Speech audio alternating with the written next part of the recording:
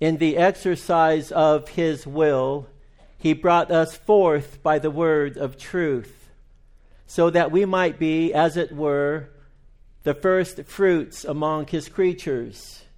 This you know, my beloved brethren. But let everyone be quick to hear, slow to speak, and slow to anger. For the anger of man does not achieve the righteousness of God. Therefore, putting aside all filthiness and all that remains of wickedness, in humility receive the word implanted, which is able to save your souls. But prove yourselves doers of the word and not merely hearers who delude themselves. Let's pray. Heavenly Father, we bring ourselves before you right now. And we ask, Lord, as we have prayed already in song, we ask that you would speak, that you would enable us to discern your voice as you speak to us through your word, God. Open the eyes of our understanding that we might behold Christ, and open our ears to hear him speak to us through your word, God. We come before you, O God, and we lay aside sin. We acknowledge, Lord, we have sinned and fallen short of the glory, and that all of our righteous deeds are as filthy rags, Lord. And yet, Lord, we come to you because we know and we believe and we embrace that the blood of Jesus cleanses us from all sin. And so therein is our hope. We come to you in the name of your Son, O God, the Lord Jesus Christ. And we thank you, Jesus, for your grace, that you are willing to hear this prayer of ours as we ask, Lord, that you would minister to our hearts. Lord, use me as an unworthy servant to be a blessing to your people. Let us tend to your word this morning. In Jesus' name we pray. Amen. Amen.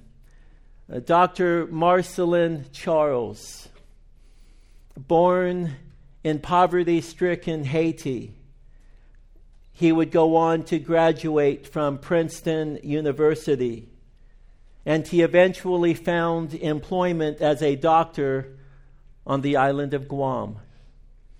I first met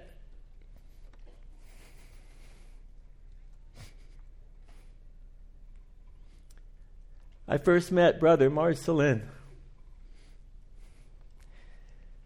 This is an expression of my appreciation for my friend Marcelin. I first met him in my early 20s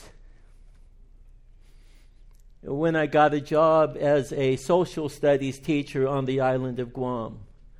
I began attending Agana Heights General Baptist Church, and Marcelin was the Sunday school teacher there. Dr. Marcelin Charles had a contagious love for the Word of God. He taught week after week with precision and with passion. It seemed to me that as he taught, like he could flip through the pages of the Bible with his eyes closed. He seemed to know where everything was at. As he flipped through God's Word, I'll never forget noticing that it seemed like every single page was filled with handwritten notes. Not just the New Testament, but the Old Testament as well. Even books like Leviticus were filled with his notes to where he didn't have any more room to add extra notes. Marcelin is a man who humbly receives God's Word. I also remember how easy it seemed for Marcelin to be blessed through the public reading and proclamation of God's Word. I was a young believer at the time. I had come from a great Bible teaching church. Pastor Milton Vincent was my pastor, and he has always been uniquely gifted to teach the Word of God.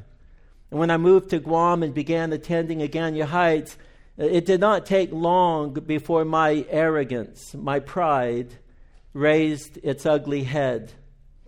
I developed a sinful pattern where I would overly critique the sermon and then follow up with my complaints. And please understand that the sermons were not heretical. They just, in my humble opinion, lacked the depth and detail that I had been accustomed to.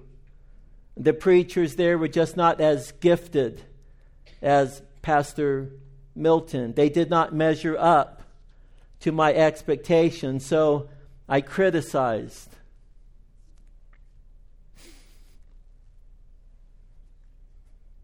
And I complained. Arrogance, pride.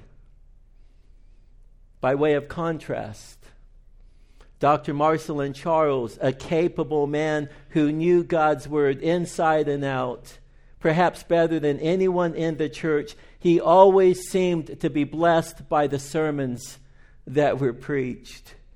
He would always walk away from a sermon sharing what he had learned and how he had been blessed through the preached word.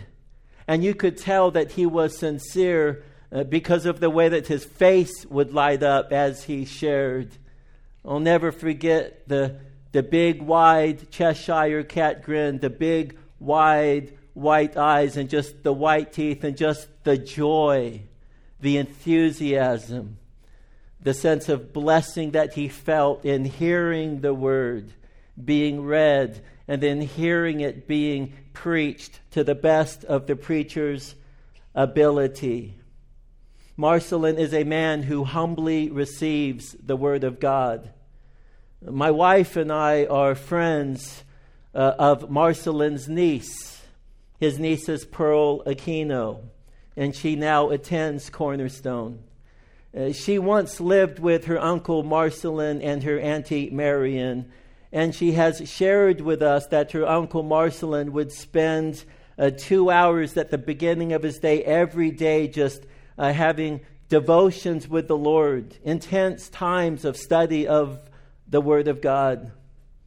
Did I mention that Marcelin is a man who humbly receives God's Word?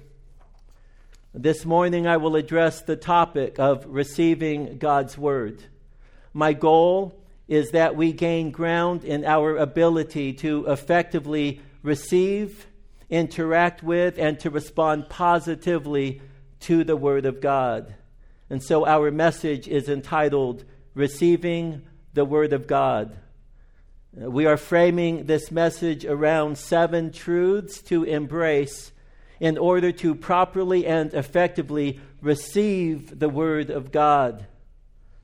And again, our text is James chapter 1, beginning in verse 19. Before we dive into it, let us consider the larger context briefly. James is the half-brother of Jesus.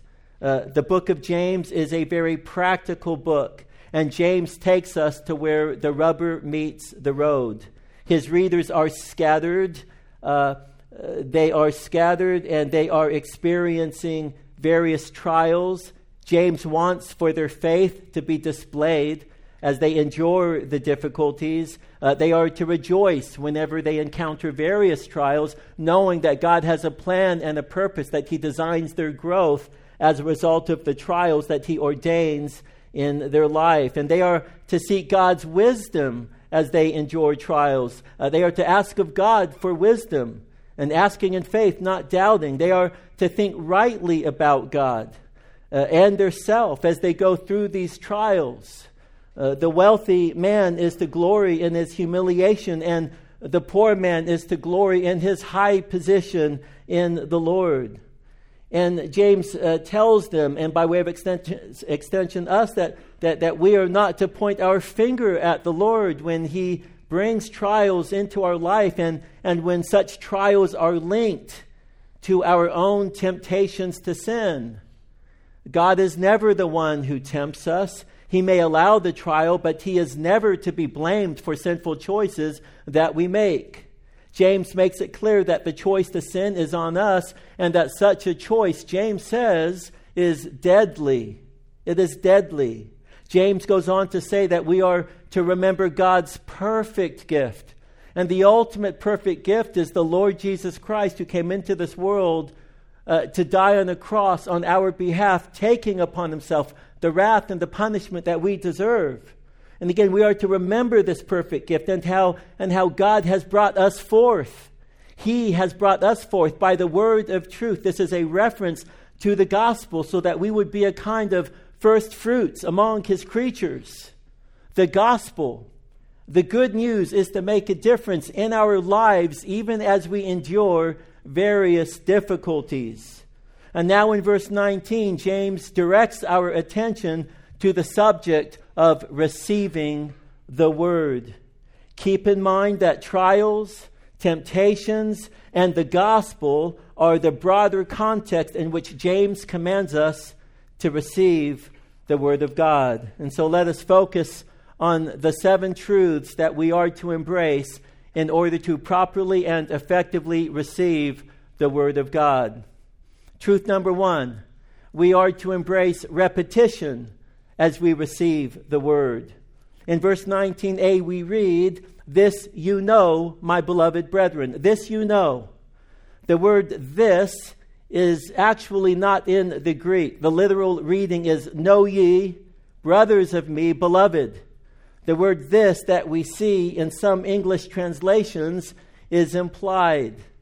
Another interpretive challenge pertains to the verb know. Is it imperative or is it indicative? Is James commanding his readers to know, or is James declaring to his readers something that they already knew? And commentators are divided. My purpose is not to confuse, but to alert you to the interpretive challenge concerning this verse. And here's my take. Know ye indicates that what James is saying is nothing new. William Barclay supports this view. He translates the verse, "All this, my dear brothers, you already know." John MacArthur affirms the NASB translation that says, "This you know. You know this, my beloved brethren." But what is James referring to in saying this you know? What is it that the readers already knew? Does James refer to what has just been stated? James has addressed trials and temptations, and in verse 18 declares, in the exercise of his will, he brought us forth by the word of truth, so that we would be a kind of first fruits among his creatures. Is this what James is referring to? Or is he pointing ahead to everything he is about to say as it relates to the necessity of receiving the word implanted? Daniel Doriani says in the Reformed Expository Commentary, quote, "The best answer is both. James's readers must take to heart what he has said about trials, and they must heed what he says next about receiving the word and acting upon it." John MacArthur asserts, when James declares, "This you know," that he is referring primarily back to verse 18. I think at the very least we can say that this is true. And verse 18 reads, "In the exercise of his will, he brought us forth by the word of truth, by the gospel, so that we would be a kind of first fruits among his creatures." This understanding allows us to see a gospel link to the commands that will follow, especially as they center around the primary command in verse 21 to receive the word implanted. Whether James is pointing back to what he has just declared, pointing forward to what he is about to say, or more broadly referring to all that is being said, this is not the first time for his readers to hear such instruction. The readers are being told things that they already knew. My point in bringing this out is that we do well when we embrace repetition as we receive the Word of God. Some people complain about repetition, but we see repetition in God's Word. We see it here and in other places in the Bible. Proverbs is a perfect example of a father using repetition as a means of teaching his son. How many times does the father say, "Listen to me. Pay attention to what I have to tell you"? And how many times does the father address topics such as working hard? It's all over the place. And maintaining purity. It is all over the place. Not just in Proverbs, but throughout the Bible, throughout the Old and New Testament, God employs repetition as an aid to our learning. It makes sense after all, right? Because we are sheep. And as a sheep, I know that I am dumb. And as a dumb sheep, I need for the Lord to speak to me. Day after day, week after week, month after month, year after year, I need to hear the Word of God. Sometimes we need to be told several times. We need reminders. The humble person hears repetition, and he assumes that he, or perhaps someone else, needs to hear the truth again. Who's to say that there may be someone here who, for the first time, is hearing something that's been said week after week after week after week, and I may be sitting here in the pew thinking to myself, man, I've heard this. Pastor Milton keeps saying, not that he's repetitive, because I know he's not, but hypothetically, if he is, he's saying it again and again, and I might sit there in my seat thinking, this is getting kind of old. But who is to say that the Lord hasn't brought someone into the church for that first time, and it's exactly what they need to hear? It is humility to see things through this lens and to understand that repetition, not just for myself, but for the sake of another person, may very well be the thing that God is intending to do. It is easy to forget, especially when going through seasons of difficulty. We focus on the situation rather than the Savior. We fix our attention on the world rather than on the Word of God. And the Lord teaches us in the parable of the soils that the cares of the world can choke out the Word. We need reminders. We need repetition. James declares, "This you know." He knows that repetition is the aid to learning, so he says what has been said before. Well, let us now turn to truth 2. We must be quick to hear the Word of God. Again, the broader context has everything to do with receiving the Word. And so we must be quick to hear the Word of God. 19b says, but, which also could be translated and, let everyone be quick to hear. Everyone means everyone. No matter how old or how young you are, no matter your situation or station in life, whether single or married, whether in good times or bad times, in richer or poorer, in sickness and in health. Sounds like a wedding. But you get the point. Everyone. God, through His Word, gives command to everyone to be quick to hear. I would ask you this morning, right now, are you quick to hear? Are you on the edge of your seat listening, saying, Lord, speak. I know you have something for me, and I want to take home what it is that you want to say to me. The word taxis can be translated quick, swift, without delay. The word akuo carries the idea to hear, to heed, to listen to. Part of what is being communicated is that we must not delay in positioning ourselves to hear the Word of God. Quick to hear. We can apply this many ways. We should be quick to hear God speak through daily devotions. I gave Marceline Charles as an example of that. Psalm 1 talks about the blessed man, and we read that in his law he meditates day and night. And he will be like a tree firmly planted by streams of water, which yields its fruit in season, whose leaf does not wither, and in whatever he does, he prospers.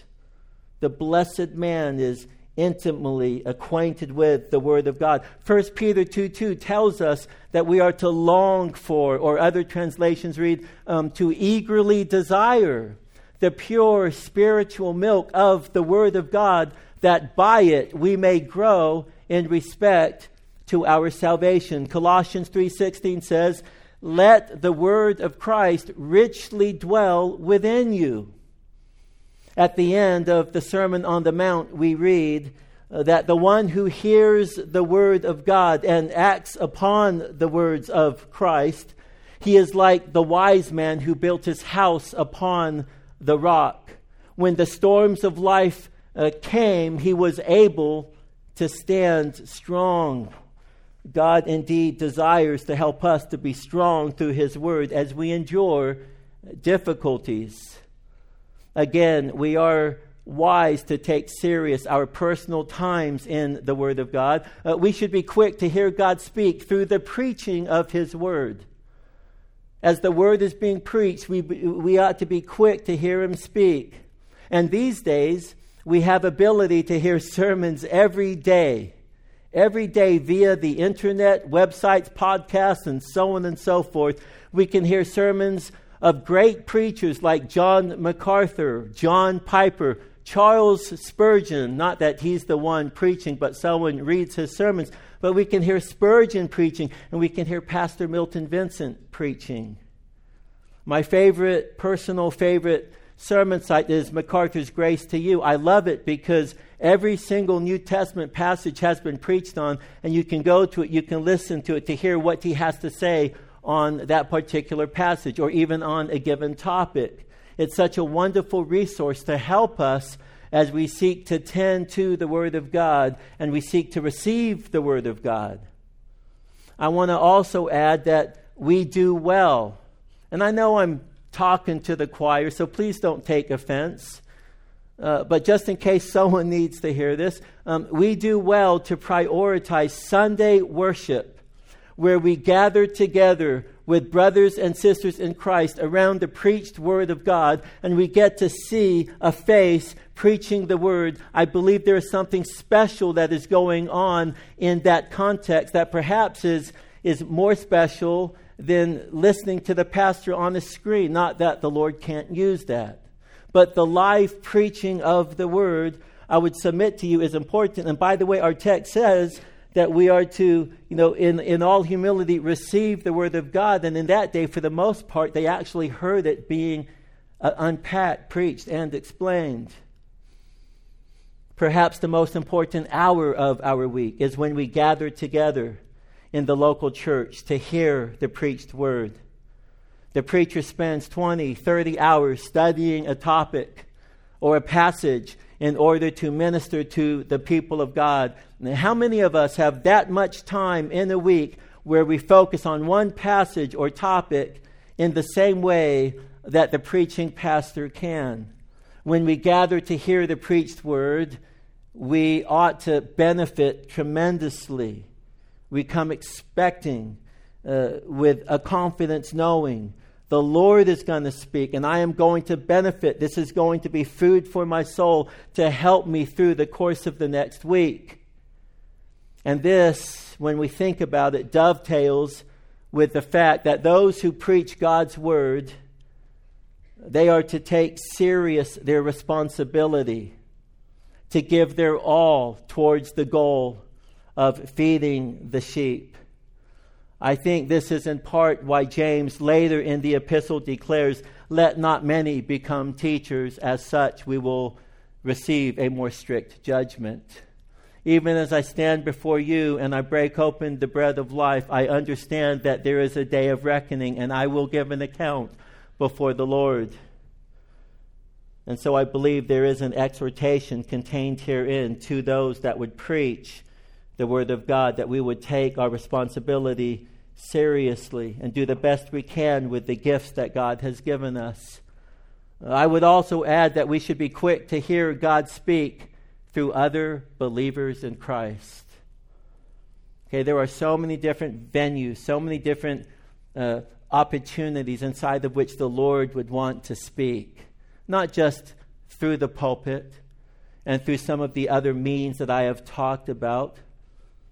I was in Sunday school this morning, and Pastor Alvin Davis was taken over for me in teaching, and I was just so blessed to sit underneath the teaching of the Word of God as he imparted it to me. I felt like it was just it was nourishing to my soul.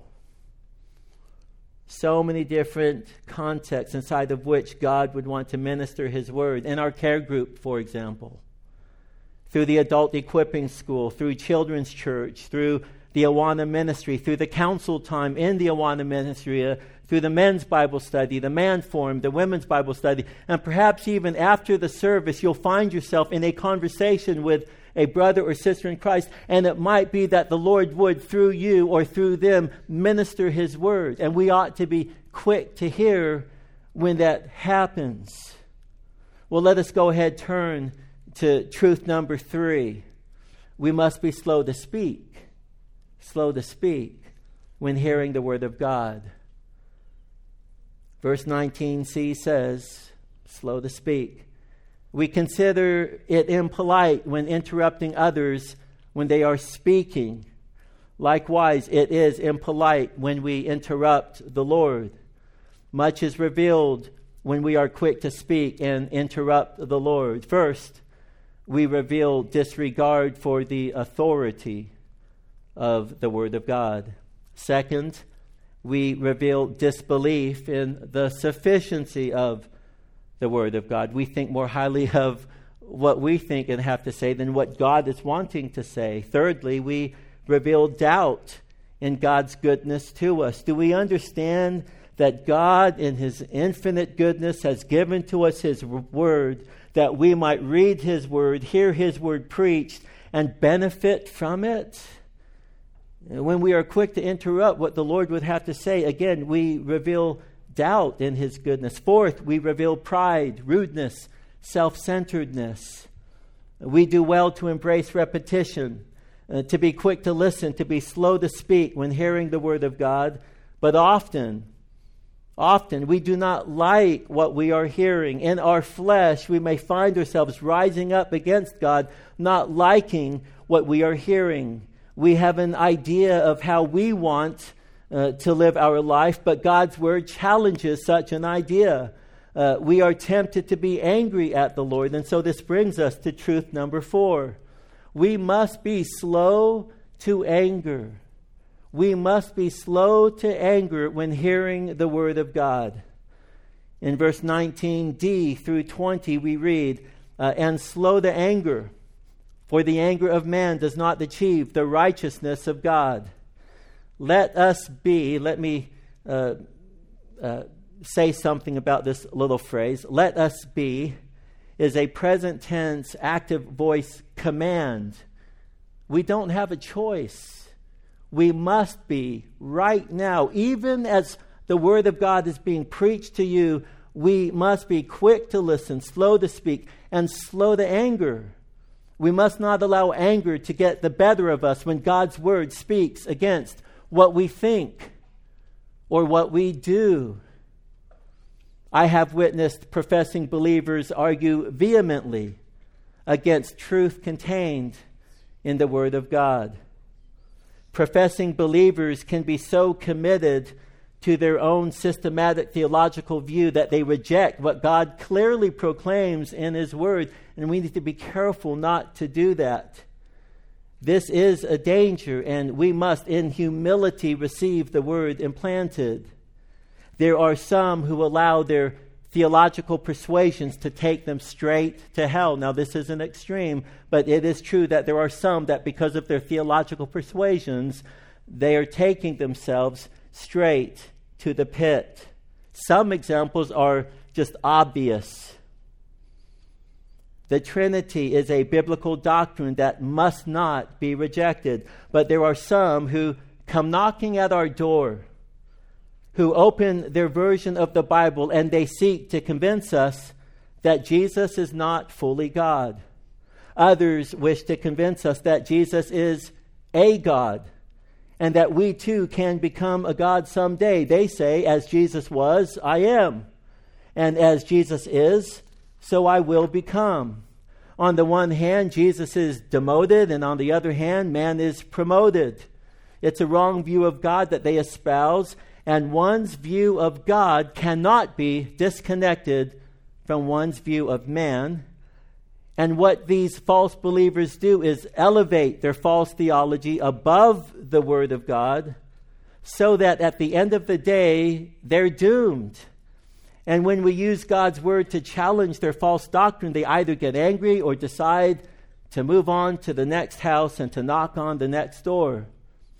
I would say to such folks that they must, in humility, receive the Word of God. They need the true Word of God.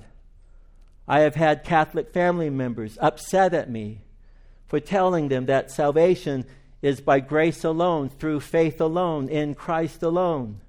And I have taken such family members to the Word of God, and more times than not, their eyes glaze over and they carte blanche reject the clear teaching of the Bible. Family members have accused me of pride for believing that my salvation hinges not upon my own good works, but upon the finished work of Christ alone. And in my mind, I want to turn that right around and think to myself, well, they are the ones being proud because they are not taking God at His word. I recall one person who, in his anger, called me because of my understanding of salvation by grace alone, through faith alone, in Christ alone. He called me a child of the devil. I would say that such people do well to be quick to listen, slow to speak, and slow to anger, as they are being confronted with the truth of God's Word. And while our passage applies to professing believers, it more directly, I think, applies to those who are genuine believers.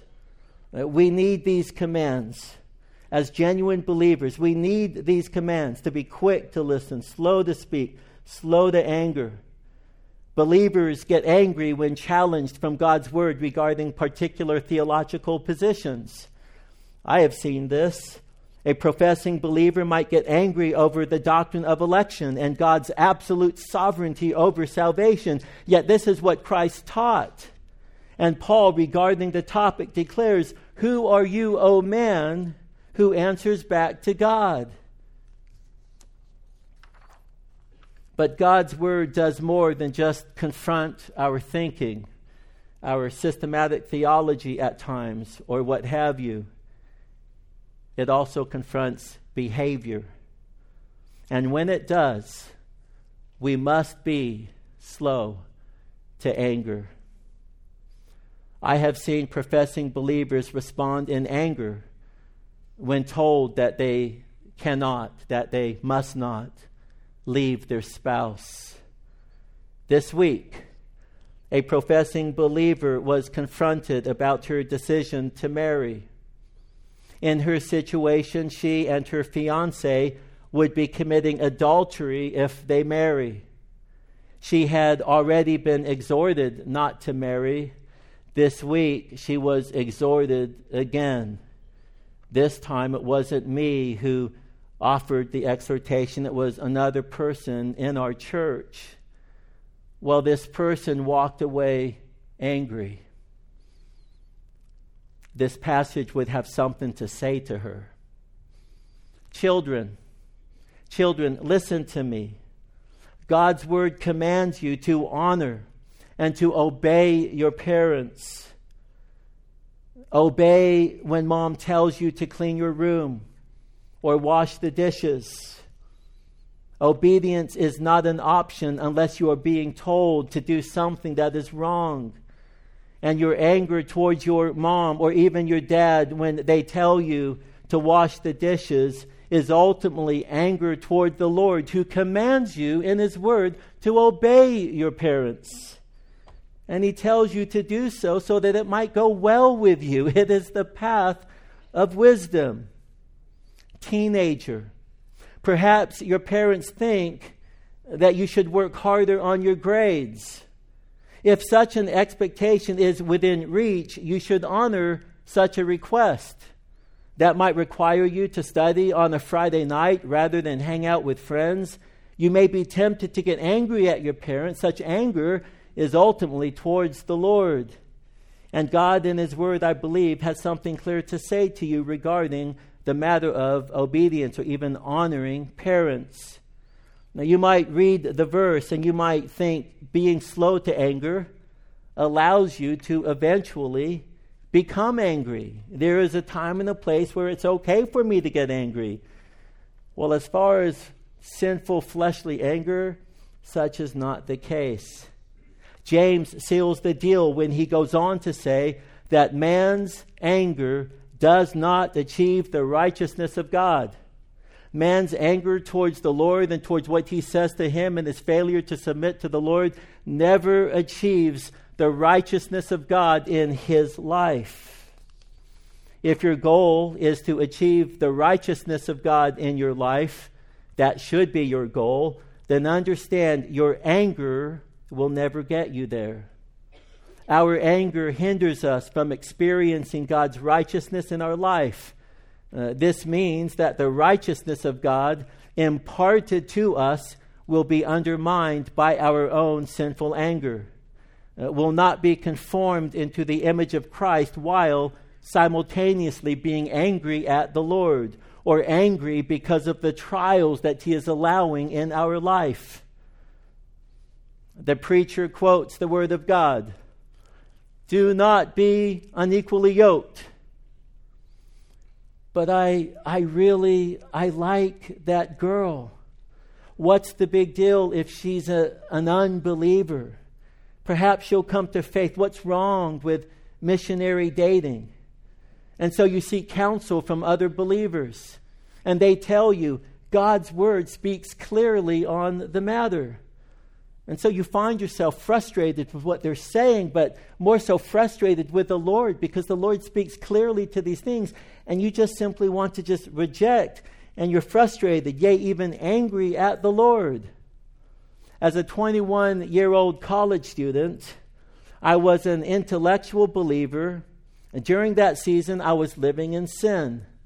I was being told by another believer that sex outside marriage was sin. It was wrong. And so I purchased a Strong's Concordance and I studied every verse in the Bible dealing with sex. Some of you have heard this before. My goal was to find a passage that told me I was okay with how I was living my life, that I could be sexually active with my girlfriend. Instead, it became clear to me, based upon the authority of the Word of God, that those who practice sexual sin do not inherit the kingdom of God. I knew then that unless I stopped, I was destined to hell.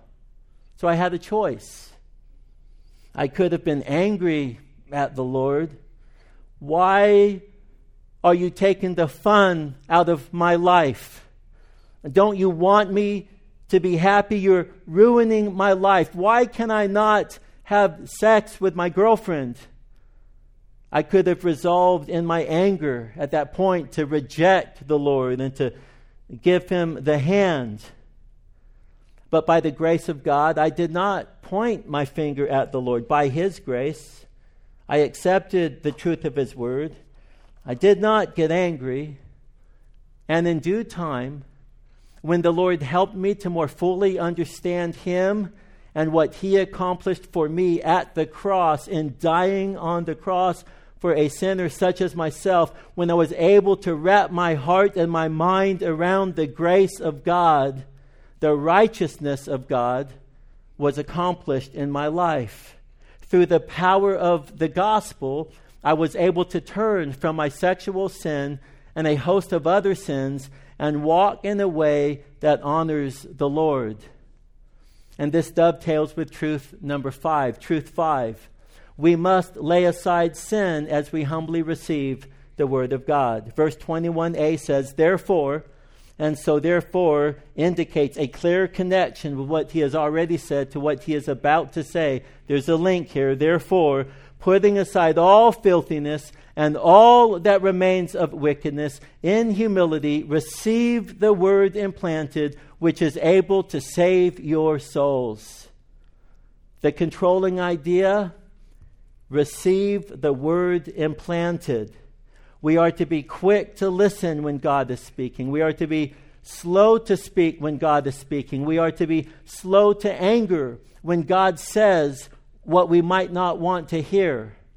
In fact, when the light of God's word sheds light in our darkness, we must, in faith, walk in the light as we lay aside all the filthiness and all the wickedness that is being exposed.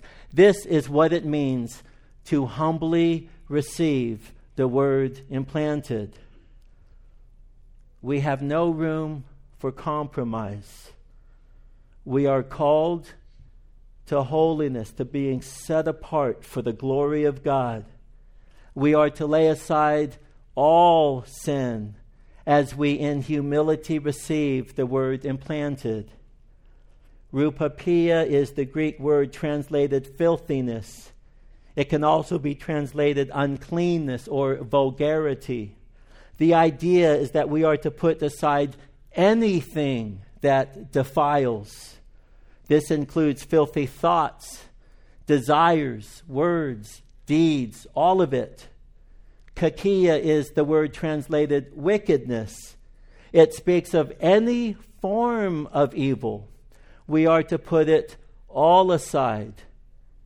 And we are to put aside such wickedness as we humbly receive the word implanted. What sin? What sin is there in your life that you know before Almighty God that needs to be put aside? Is it an attitude, an action, jealousy, anger, arrogance, pride, slander, gossip, laziness, indifference, lust, sex, alcoholism, and the list can go on and on and on and on. Is there any sin that needs to be put aside in your life? Well, this brings us to truth 6. We must receive the word of God with humility. He says in verse 21b, in humility, receive the word implanted, which is able to save your soul. The word translated humility is prautos. It is most often translated gentleness, actually. We see this word in James 3:13, where James talks about the gentleness of wisdom. Wisdom is associated with gentleness. It is associated with this term. We see the same word in Galatians 5:23, where Paul declares that gentleness, same word, is one of the fruits of the Spirit. It is produced by the Spirit in us. Being filled with and walking by the Spirit is marked by gentleness. And here James declares that in humility, in gentleness, we are to receive God's word. This is a wise and spiritual approach to living life. We must fully embrace our need for a word from the Lord. We are dependent. We must hear from the Lord. We must hear his voice. And Jesus says, my sheep hear my voice. And we must not allow pride, arrogance, to hinder us from receiving God's word. We must have a low view of self and an exalted view of God. God's greatness and grandeur should motivate us towards receiving his word. We need to hear him speak life into our soul. We are to approach Almighty God with reverence and awe. It is in humility, with gentleness, that we come, even now, before the Lord, to hear Him speak through His Word. This is wise. This is spiritual. And here we discover the very heart of the passage. Again, receive the Word implanted. Herein is James's primary passion for his readers, that we build our lives upon the foundation of Christ and His Word.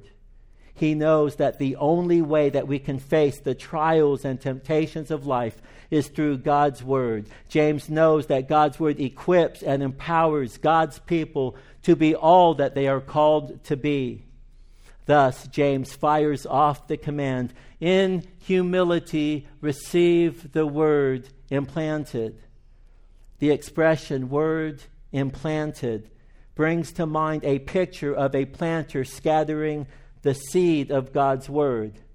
We are to receive the seed of God's Word into our lives as it is scattered. And the word implanted is designed to do what? To take root, to sprout, to grow, and then bear fruit. It is the implanted word that bears fruit in our lives. We are absolutely dependent upon the Lord through His Word to cause us to grow. Nevertheless, it is our responsibility to position ourselves to where we are hearing the Word of God. James provides good reason for us to receive God's Word.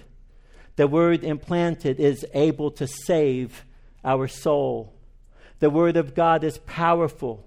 It is living. It is active. It is life-giving.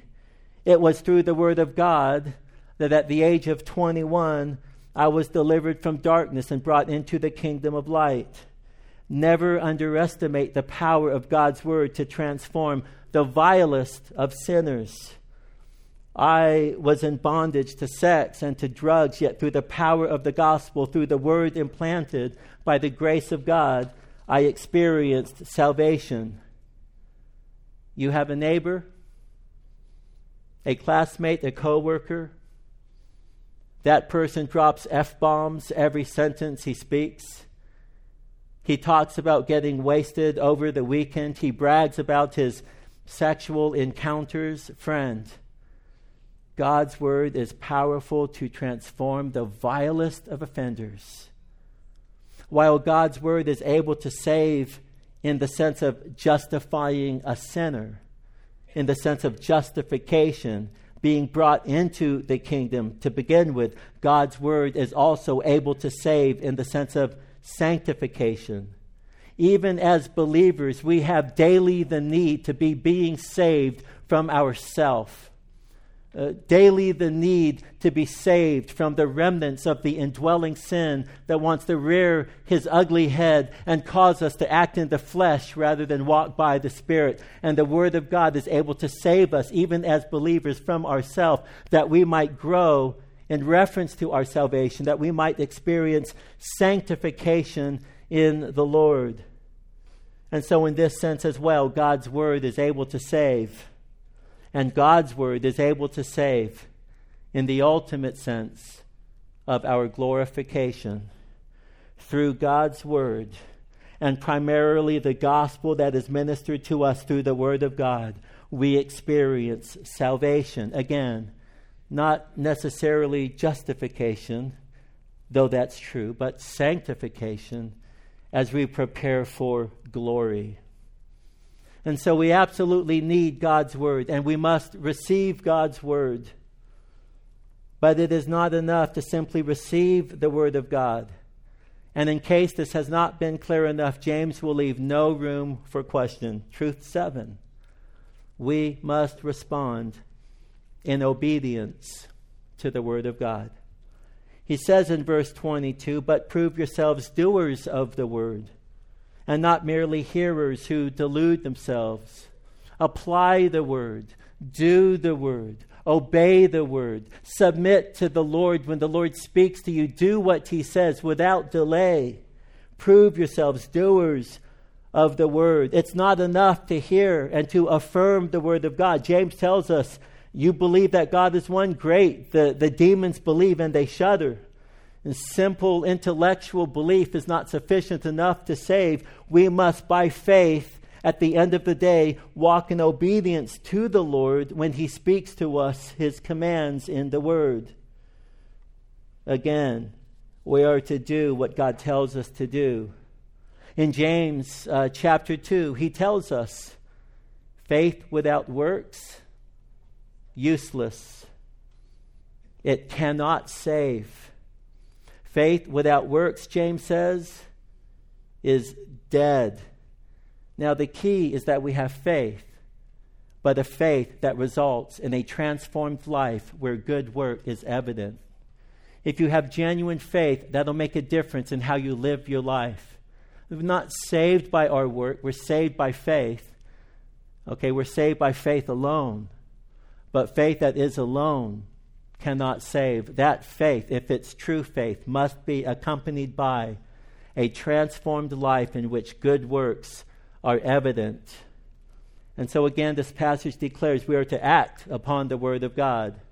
James tells us that those who merely hear the Word and don't do as it says, he says, they delude themselves. The word delude can mean deceive or defraud. This is the idea. You deceive yourself. You defraud yourself. You're living a delusion if you think that you can just simply hear and not obey what God in His Word tells you to do. A deceived person thinks wrongly. He believes lies. The person failing to heed God's Word embraces lies. When we choose against obedience to the Word of God, we defraud ourselves as well. We miss out on opportunities for spiritual growth as well as other opportunities that accompany such growth. Sin may result in being disqualified for an opportunity that the Lord might have in store for a person. Certain jobs require a clean record. Sin may result in a loss of trust, for example, in your marriage or in other situations. Let me give an illustration here that might help.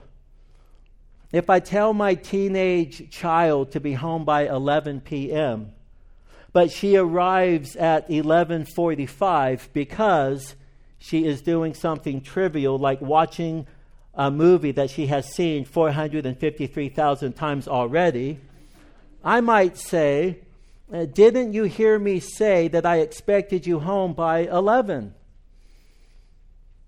She replies, I heard. Maybe that's not how she sounded. I just thought I would try. You get the idea. It's a girl speaking. I heard.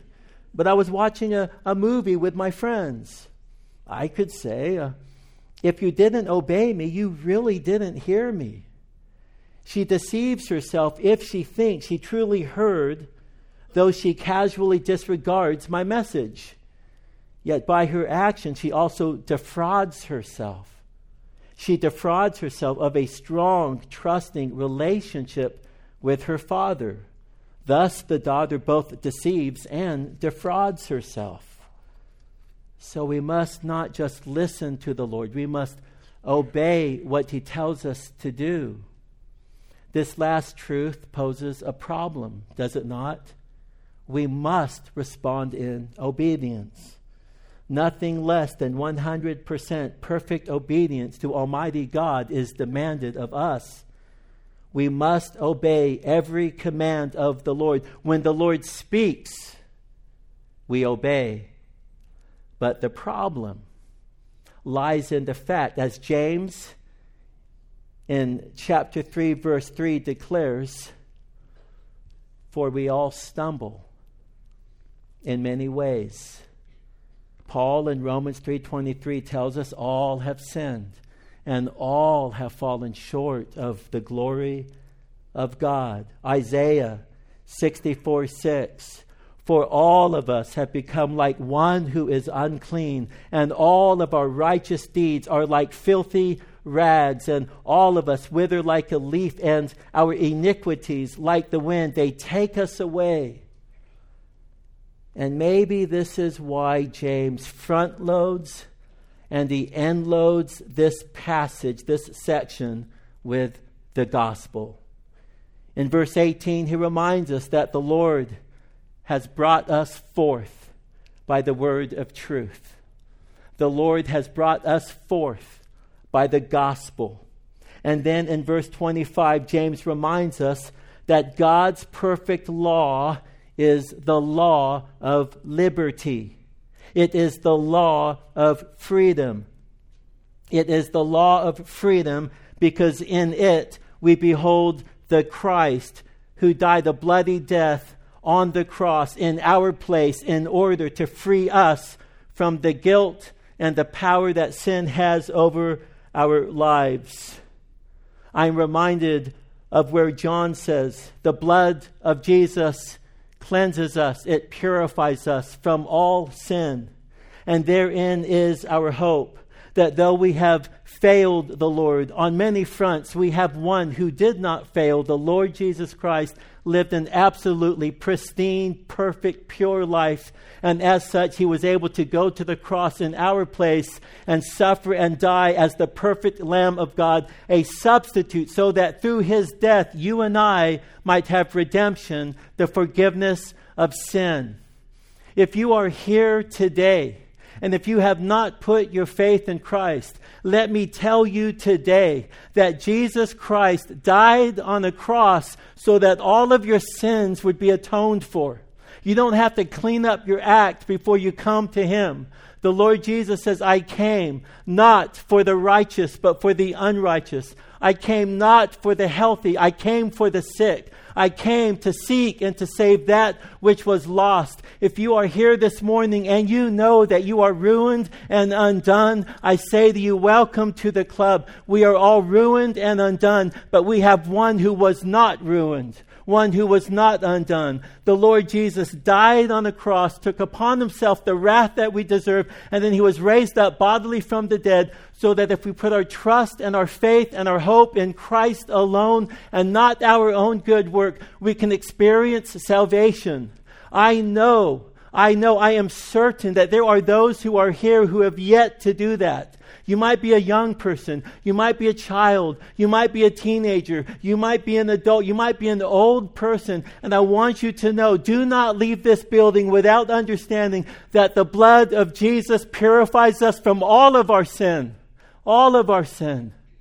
All of our sin. Praise the Lamb who for sinners was slain. What hope that we have. What a blessing. So we have focused our attention on the topic, receiving the Word of God. 1, we are to embrace repetition as we receive the Word of God. 2, we must be quick to hear the Word of God. 3, we must be slow to speak when hearing the Word of God. 4, we must be slow to anger when hearing the Word of God. 5, we must lay aside sin as we humbly receive the Word of God. 6, we are to receive the Word of God with all humility. And 7, we must respond in obedience to the Word of God. In the introduction, I referred to Dr. Marcelin Charles. I did so not to exalt him. In fact, I know that he would weep at the thought of anyone esteeming him too highly. I know that because I have seen him display that in his ministry. I have seen him, when someone gave him too much praise, just fall down right there in front of the class in total tears. Not to me. Not to me. But to him alone be the glory. I have seen him on the spot remind us of his sin before Christ and the struggles even in Christ, in an attempt to help us to realize there is one hero. There is one who is worthy of worship. And if we would but give to him our worship, it is he who empowers us to do what he is calling us to do. It is through Him. I referred to Dr. Marcelin to highlight the example of a man, as busy as he was, who prioritized the Word of God in his life. And may we, all of us, like Brother Marcelin, in humility, receive the Word implanted. I want to ask you to pray with me. And as the ushers come forward to collect our offering, as we prepare to give to the Lord a portion of what He has blessed us with, we acknowledge the fact that God owns everything, what we give and what we keep. It is all His. And we are called to steward these resources for His glory. As the worship team comes to ready us to sing, let us pray. Heavenly Father, Almighty God,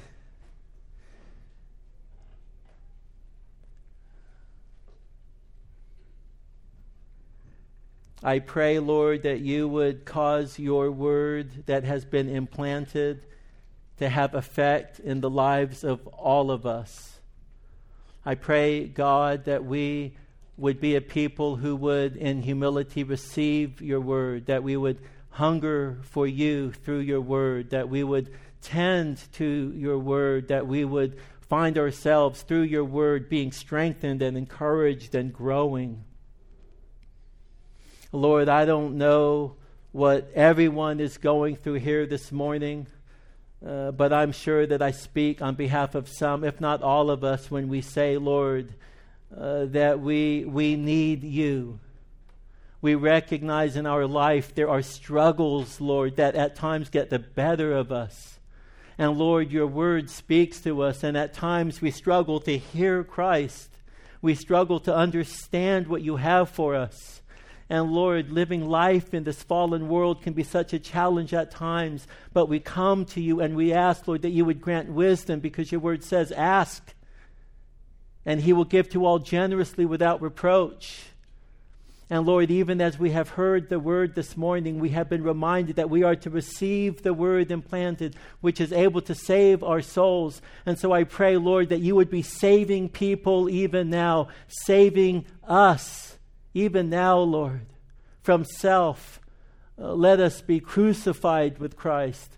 Let us be dead to self, and let the Spirit of Almighty God fill us and take control of us, and let us walk by your Spirit, Lord. Let us walk by your Spirit. Again, Lord, we pray that you would take the little that we offer to you, multiply it for your glory, for the advancement of the kingdom. We thank you, Lord, above all things, that Christ himself, though he were rich, yet for our sake he became poor, that in Christ we might become rich. And Lord, as we sing this final song, as we close in song and some announcement, we just pray, Lord, that this would serve as an extension of our worship. We pray in Jesus' name. Amen.